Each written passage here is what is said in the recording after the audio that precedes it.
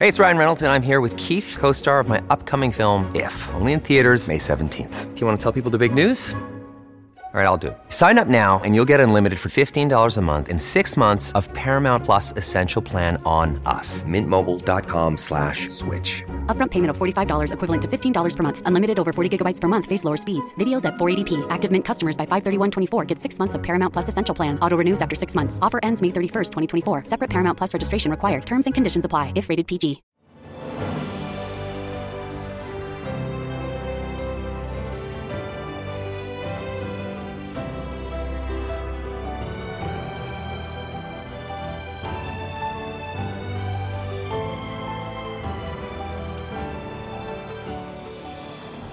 Welcome to the newest episode of Beyond the Fame with Jason Fraley. I'm your host, Jason Fraley, picking the brains of the top filmmakers, musicians, and artists of our time. The Netflix documentary Downfall, The Case Against Boeing, screens this evening at the Capitol Visitor Center on Capitol Hill at 5 p.m. I spoke to Oscar-nominated director Rory Kennedy, daughter of RFK, and grieving father Michael Stumo, whose daughter Samia was killed in the second of 2 Boeing plane crashes in 2018 and 2019. I'm Michael Stumo. I'm the father of Samia Stumo, who died in the Ethiopian Airlines crash 3 years ago. This is Rory Kennedy, and I'm the director and producer of Downfall, The Case Against Boeing.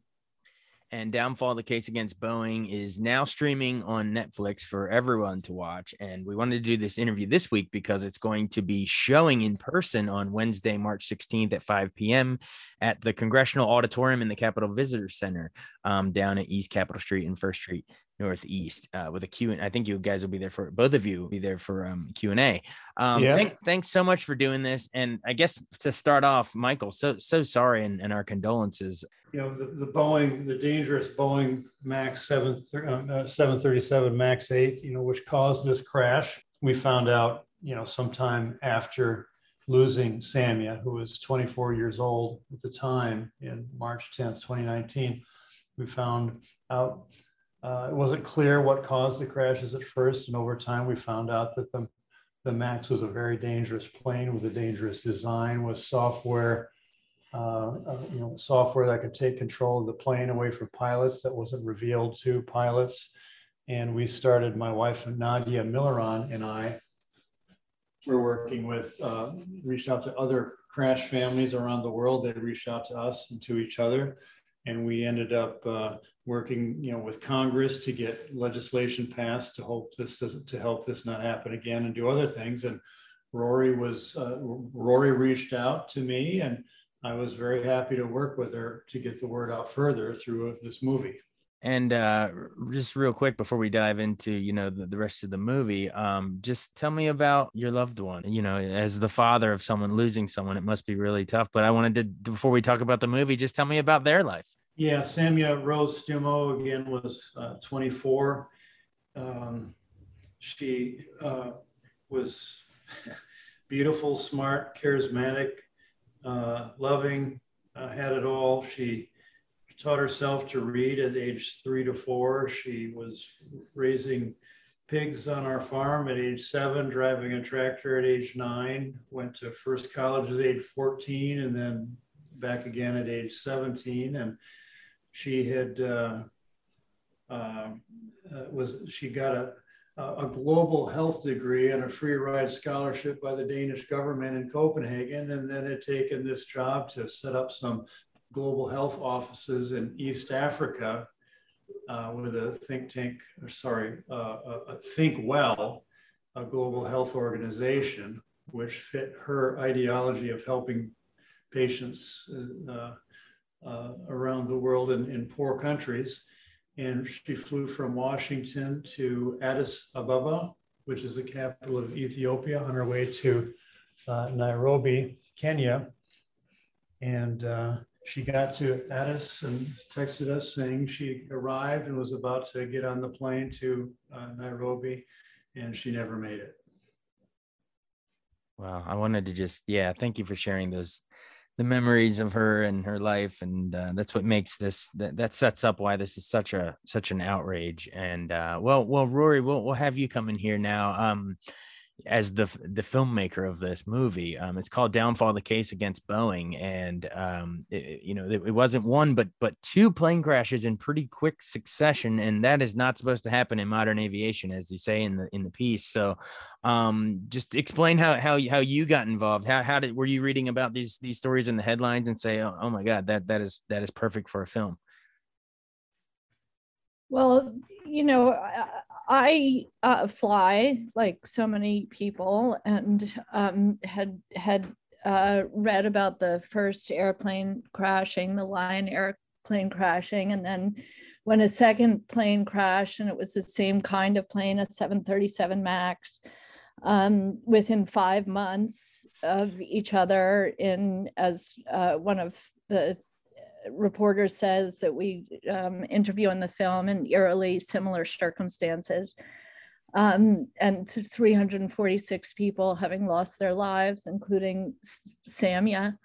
I was very upset and shocked about what happened. And then, I noticed Boeing's response to these two airplanes crashing. And instead of responding in the way that I would imagine, which is, to say not only how deeply sorry they are, but also to ground the planes immediately, to commit to getting to the bottom of what happened, to take responsibility. Instead, their response was to really focus on the pilots, and very suggestive of pilot error. And I felt like there was much more going on behind the scenes, and I really wanted to figure out what happened, to know exactly what went wrong, to understand more deeply who was responsible, who knew what when, because I was invested in trying to make a film that would contribute to something like this never happening again. Absolutely. And just so I have the details from, journalistically speaking, for my article, and for our listeners who maybe, remember hearing it in the news, but lack the specifics in their memories, remind me of the dates of the two crashes and where exactly, where were they headed and where did they actually plummet? Michael, do you want to respond to that? Sure. The first one was Lion Air, an Indonesian airline. It was October 29th, 2018. And that was both of these were 3 or 4 month old planes. They were brand new planes. And then a few months later, in March 10th, 2019, so that one in Indonesia was flying out of Jakarta. The one in Ethiopia, where my daughter was on, ET-302, another MAX 8 aircraft flying from Addis to Nairobi. Gotcha. Thank you for reminding us that. And then you sort of hit on it earlier, but I want to make sure I specify it. It was something to do. You said it was to do with a flawed anti-stall system, that like a faulty sensor that forced the plane's nose down repeatedly as the pilots tried to keep bringing it back up. Can you explain exactly which one of you would be able to speak to the specifics of the technical error there? I can give it a shot, Rory, if you like. Sure. So this is the 737 line is from 1967 when it first flew, and they kept, instead of building a new plane, they kept sort of tweaking and upgrading it, making a very different plane over the years, 14 or so different iterations. And this last one, they were putting these big new engines under it, but the plane was kind of set low, so they couldn't fit the engines under the wings. So they put the engines sort of forward and sort of up on the wings, which made the aircraft want to tip up. And so they needed that aircraft to sort of fly like the past ones did, and not sort of have that tip up. And when aircraft tip up and go more and more straight up, they don't have any lift under their wings. They tend to stall, what they call a stall, and they can fall like a rock. So to make the planes feel to pilots like all the other planes and not have that sort of soft, sort of tip up feel, they put in secret software that would take control that they didn't tell pilots about, that would push the nose down. And so they would never feel that sort of tip up tendency. And this same thing called these two angle of attack sensors on each side of the plane are designed to tell, what kind of tilt the plane has in relation to the oncoming wind as it's going through. And they sort of give a signal for that software to tip the nose down. But what happened is there's only one sensor tied to that software, computer and software. That sensor went bad, and they're prone to failure. There's only one sensor, no redundancy, which you don't do in aviation engineering. The sensors went bad, sent weird data to the computer, which then told this software, MCAS, Maneuvering Characteristics Augmentation Software, or MCAS, to push the nose down. And it kept pushing down hard, and the pilots are wondering why, it's doing that. And there's a lot of alarms going on in the cockpits. And then the pilots, do something and try to pull back up, and the thing tries to push it nose down, and it's a roller coaster ride repeatedly. Pilots trying to pull up, the software pushing it down, and in both cases, the pilots didn't have the strength to keep going with it and didn't have the information allowing them to fix the problem, because Boeing and FAA hid that information. Right. And so then, yeah, that's the technical reasons for it. Thanks for walking us through that. And Rory, as the filmmaker trying to lay all this out for viewers, and talk about some of the stuff that viewers will find sort of maddening, that will outrage them, about how, this MCAS, what's it called? Maneuvering Characteristics Augmentation System. Yeah. Wasn't in the pilot manuals, how, people in Boeing were, not letting them do flight simulator training and deliberately misleading the FAA. Like, what sort of stuff in the film are we just going to be outraged by like that? Well, I think that, there was a series of decisions that were made over many years and if you kind of look at what was the common denominator from Boeing in all of these decisions, it was to prioritize finances over safety. From the decision to make this aircraft that Michael described, instead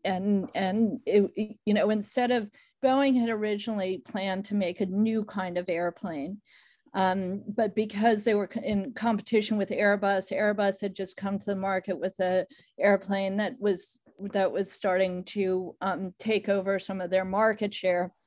They decided to use an old model of the 737, which was built in the 1960s. And as Michael said, put this new engine on it that was bigger, more fuel efficient, and then caused these errors. Instead of, bringing the plane down and starting from scratch and figuring out how to fix it, they just decided to fix it with a computer system, right? The MCAS system. They didn't tell the pilots that the MCAS system was on the plane. As Michael said, you have to have redundancy when you have a system that could cause a catastrophic event wherein everybody on the plane would die. They knew that this MCAS system could cause that kind of catastrophe, and we know that from internal memos that we show in the film. As far back as 2016, there was a memo that showed that Boeing knew, based on its own research, that this MCAS system could cause a catastrophic event, which means everybody on the plane would die from a crash, and that pilots needed to respond within 10 seconds and do exactly the right thing, or there would be a catastrophic event. And in the same memo, it said, really what you need to do at the very least is have pilot training.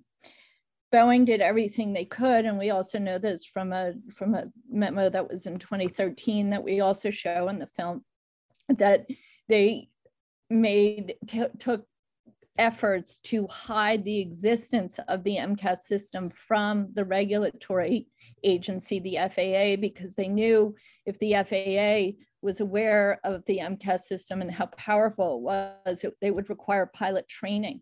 The pilot training cost them a great deal of money, so they didn't want to do it. there were also internal memos where Lion Air asked for pilot training, and they said this system is too significant, and Boeing mocked them and said how stupid they were, that they couldn't figure out how to run the aircraft. So, there's a series of many decisions that were made over years that really seem to be based on this one factor, which is trying to save as much money and make as much money as possible. And if I could just add one more example, which to me is kind of the most upsetting, which is after the first crash, the Lion Air crash, there was a report done by the FAA called a Tarim report to analyze how safe this airplane was. That report concluded that this airplane, the 737 MAX, would likely crash 15 times over the course of its lifetime, which is on average once every 2 years, catastrophic crashes where everybody would die. And Boeing and the FAA made the decision to keep that airplane in the air with the hopes that they would fix the system before another airplane crashed, because they knew it was going to cost so much money for them to ground the airplane and fix it on the ground. And, we have Michael Stumo on this call, and his daughter was on that second airplane. And we now know that Boeing knew that this airplane was likely going to crash, and they still put that airplane in the air. And to me, I don't even think there's words to describe how, I don't know how people make that choice. And I don't know how the people who have family on that second airplane are able to reconcile in any way. The loss that you have to go through, it's just beyond words, honestly. Yeah, it was also preventable. Especially the second one, also preventable, and the heartbreak that Michael, you felt, and all the other families, all those other souls lost on that second flight. Not to mention the first flight. It's just heartbreaking. They knew what happened. The board never met about safety. The board instead granted themselves stock options. They granted more executive compensation. They did dividend buybacks, never met on safety. And instead they just did press release spin saying, oh, it's safe. And the pilots didn't know what they were doing. That was their fix. Whew. On the first, when Boeing was asked about not having the redundancy and not having any backup to this system, to this single sensor that can be hit by a bird or balloon or whatever, which happens quite often, they said, when Boeing was asked, well, why didn't you have redundancy? That's not legal. You're not allowed to do that. They said, we did have redundancy. Well, what was it? It was the pilots. The pilots were the backup. On the first plane, the pilots didn't even know the MCAS system was on the plane. So how can that be a backup? That's ridiculous. That's insanity. Yeah, it was also avoidable, and they just chose not to. Money talks. It's so sad. Wow, I can't even imagine. I wouldn't even be able to hop on a Zoom call if I were you, Michael. I'm blown away that you're even joining us, and Rory too. The fact that you're able to make a film about this, to expose all this. Who all do we bring in? Who all do you interview in the film? I know you bring in some politicians, some aerospace journalists, and even the famous pilot Sully Sullenberger, who landed that Miracle in the Hudson. Just talk about sort of the actual filmmaking of it. Who all did you interview? Well, I really wanted to interview people who had firsthand knowledge about what happened, so that this is really a film from the people who were on the front lines of it.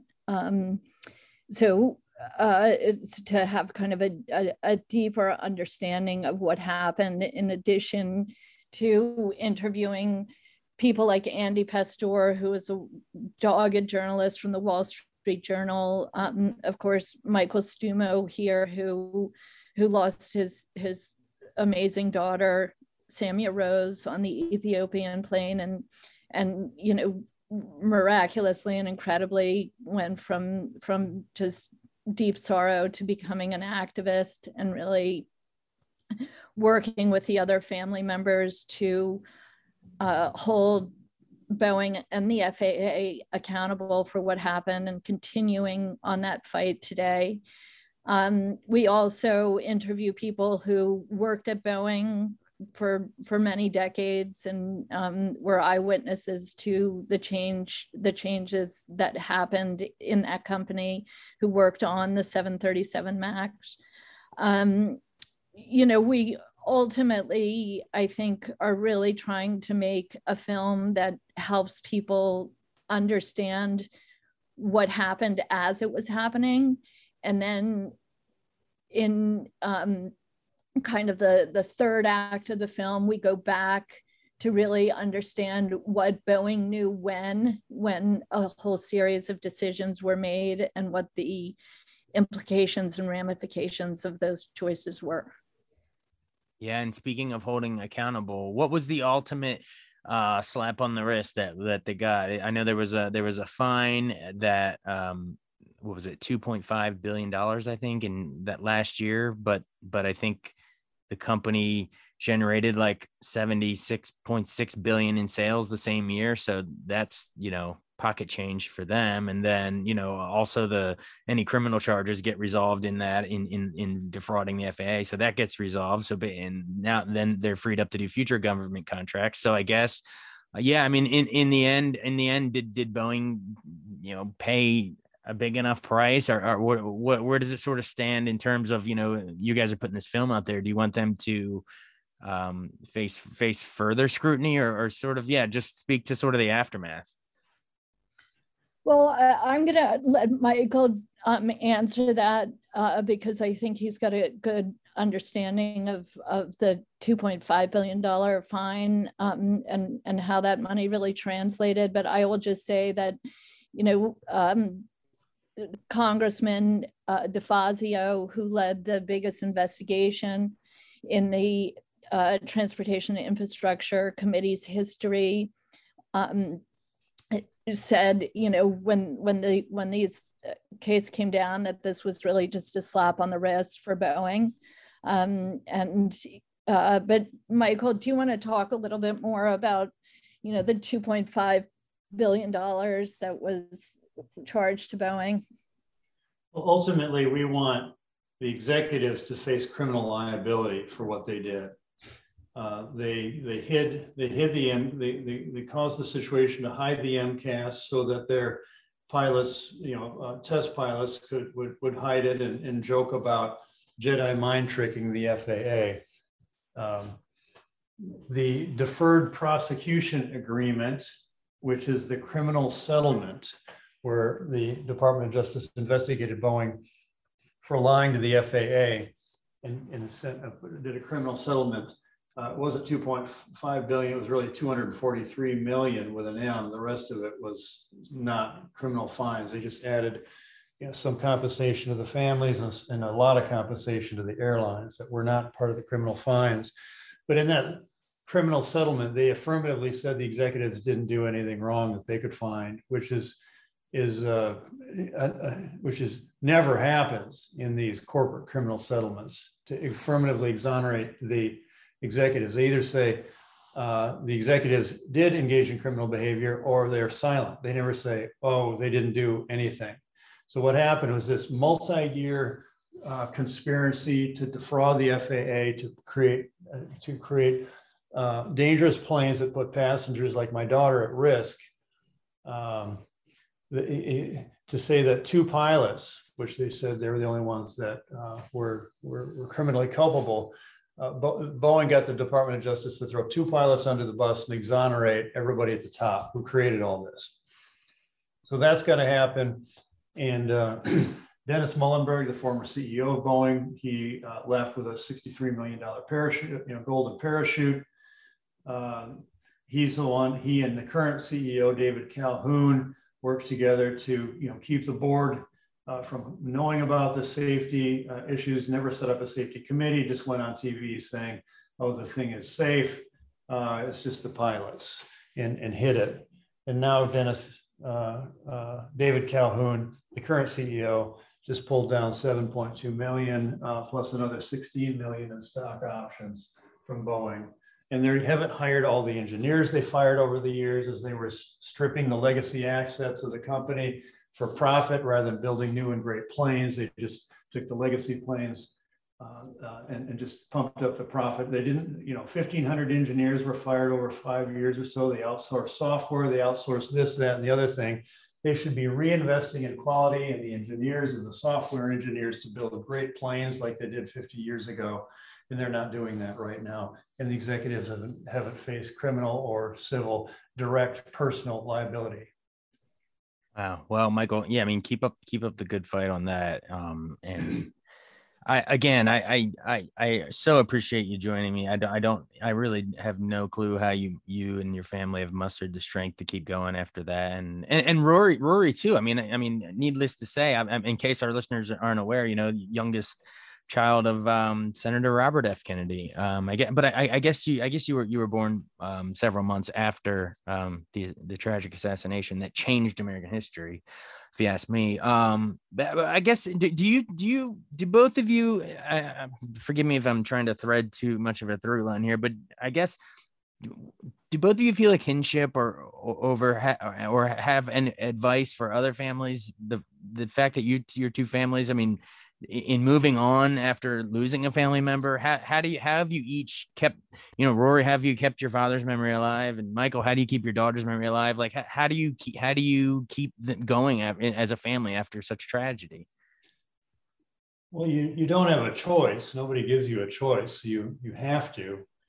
And you don't move on, you sort of move through with that new shaping event. I mean, that starts as an open wound that, that sort of, sharp throbbing pain that you can't think. And then it sort of scabs over time, and then you have ultimately, scar tissue, and you're scarred, and that's the new normal. I think that is with everyone who loses a loved one. That kind of there's ways to describe it. That's how I describe it. Not to say, anything, there's a particular pain with losing a child. Actually, most of the families that are still active in advocacy are the ones who lost a child. Yeah. And Rory, anything you want to add? I know completely different scenarios with your own father, but I know he was beloved in this town and around the world, but anything you could speak on how overcoming grief like that? Well, I think that just to keep the focus on this particular story, I think that I just want to convey my admiration for Michael and for Nadia and for so many of the families who have just been through really unimaginable loss. And I think having the added layer of knowing that this loss is directly related to a group of people who decided that their finances were more important than people's lives. And that Michael and Nadia and their family and so many others were able to take this horrendous experience and turn it into something that I think is really helping to ensure that the rest of us, when we're traveling, are a lot safer. And I think would love to hear, from Michael about his ongoing efforts with Boeing, both with the 737 MAX and compensation that's been offered to him, and his ongoing efforts to make sure that we are all safe. Michael, can you speak to that?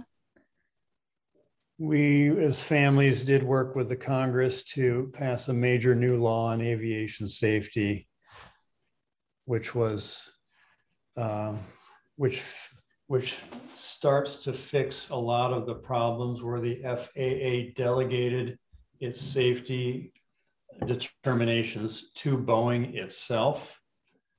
That was a huge deal. That's been a 15-year process of FAA just telling Boeing, certify your own safety. So we're stopped that and we're reversing that. The bill actually, in a divided Congress in the last part of the Trump administration, passed with no votes. Right now we're fighting to reopen the criminal settlement based upon federal law, which says the Department of Justice should have consulted with us as victims before settling with Boeing. Department of Justice was legally required to consult with us before, as they're investigating and planning to, prosecute or settle with Boeing criminally. They didn't. In fact, we told them in February 2020, said, hey, you're investigating, we're victims, we want to be part of the investigation. They denied having one, and 10 months later, they announced a criminal settlement. So we're working hard to reopen that now, so that they can have the perspective of us families as crime victims going forward. And there's continuing to be civil litigation as well. Well, I mean, I guess if the perfect place to keep up that pressure is the Wednesday night screening at the Capitol Visitor Center. Again, everyone, it's called Downfall, the Case Against Boeing, screening at the Visitor Center in Capitol Hill Wednesday night. It's also on Netflix. It's streaming now, if everyone wants to watch it. And then definitely want to invite listeners too after this. I mean, definitely double back and catch Rory Kennedy's other past work. I mean, Ghosts of Abu Ghraib won an Emmy. I mean, and one of my favorite docs of the last decade was Last Days in Vietnam. That was nominated for an Oscar. I mean, you do such great work. So I'm glad to see you keeping it going here. Thanks so much for joining us. I mean, I'm speechless at so much of this, at the tragedy you've had to go through, but thank you so much for documenting it and doing it on the film. I really appreciate you joining us. And if people want to come, they're welcome to join us at the screening. We'd love to have them there. They just are encouraged to RSVP at alex@moxiefilms.com. Okay, sounds good. Hey, thanks so much again, Rory Kennedy, Michael Stuman. I really appreciate it. Thank you. Thank you. Thanks for having us on. Okay, best of luck with everything. All right, I'll see you on Wednesday, Michael. Okay. Take care.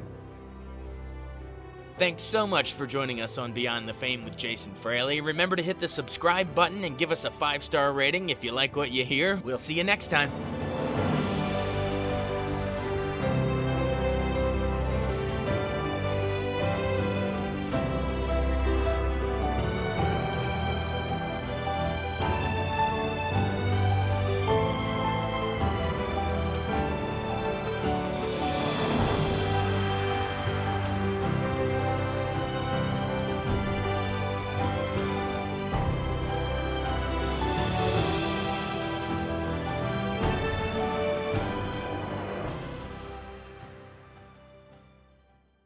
I wanted to take a second to tell you about an app I really enjoy. Living in the DC area is great, and Podcast DC gathers all of the local shows that I like all in one local app. Health, sports, local news, politics, and so much more. Podcast DC is the new local app with hundreds of DC area podcasts to choose from. I can earn exciting rewards just for listening and share the podcasts I love instantly. Available in the App Store or in Google Play, listen local with Podcast DC.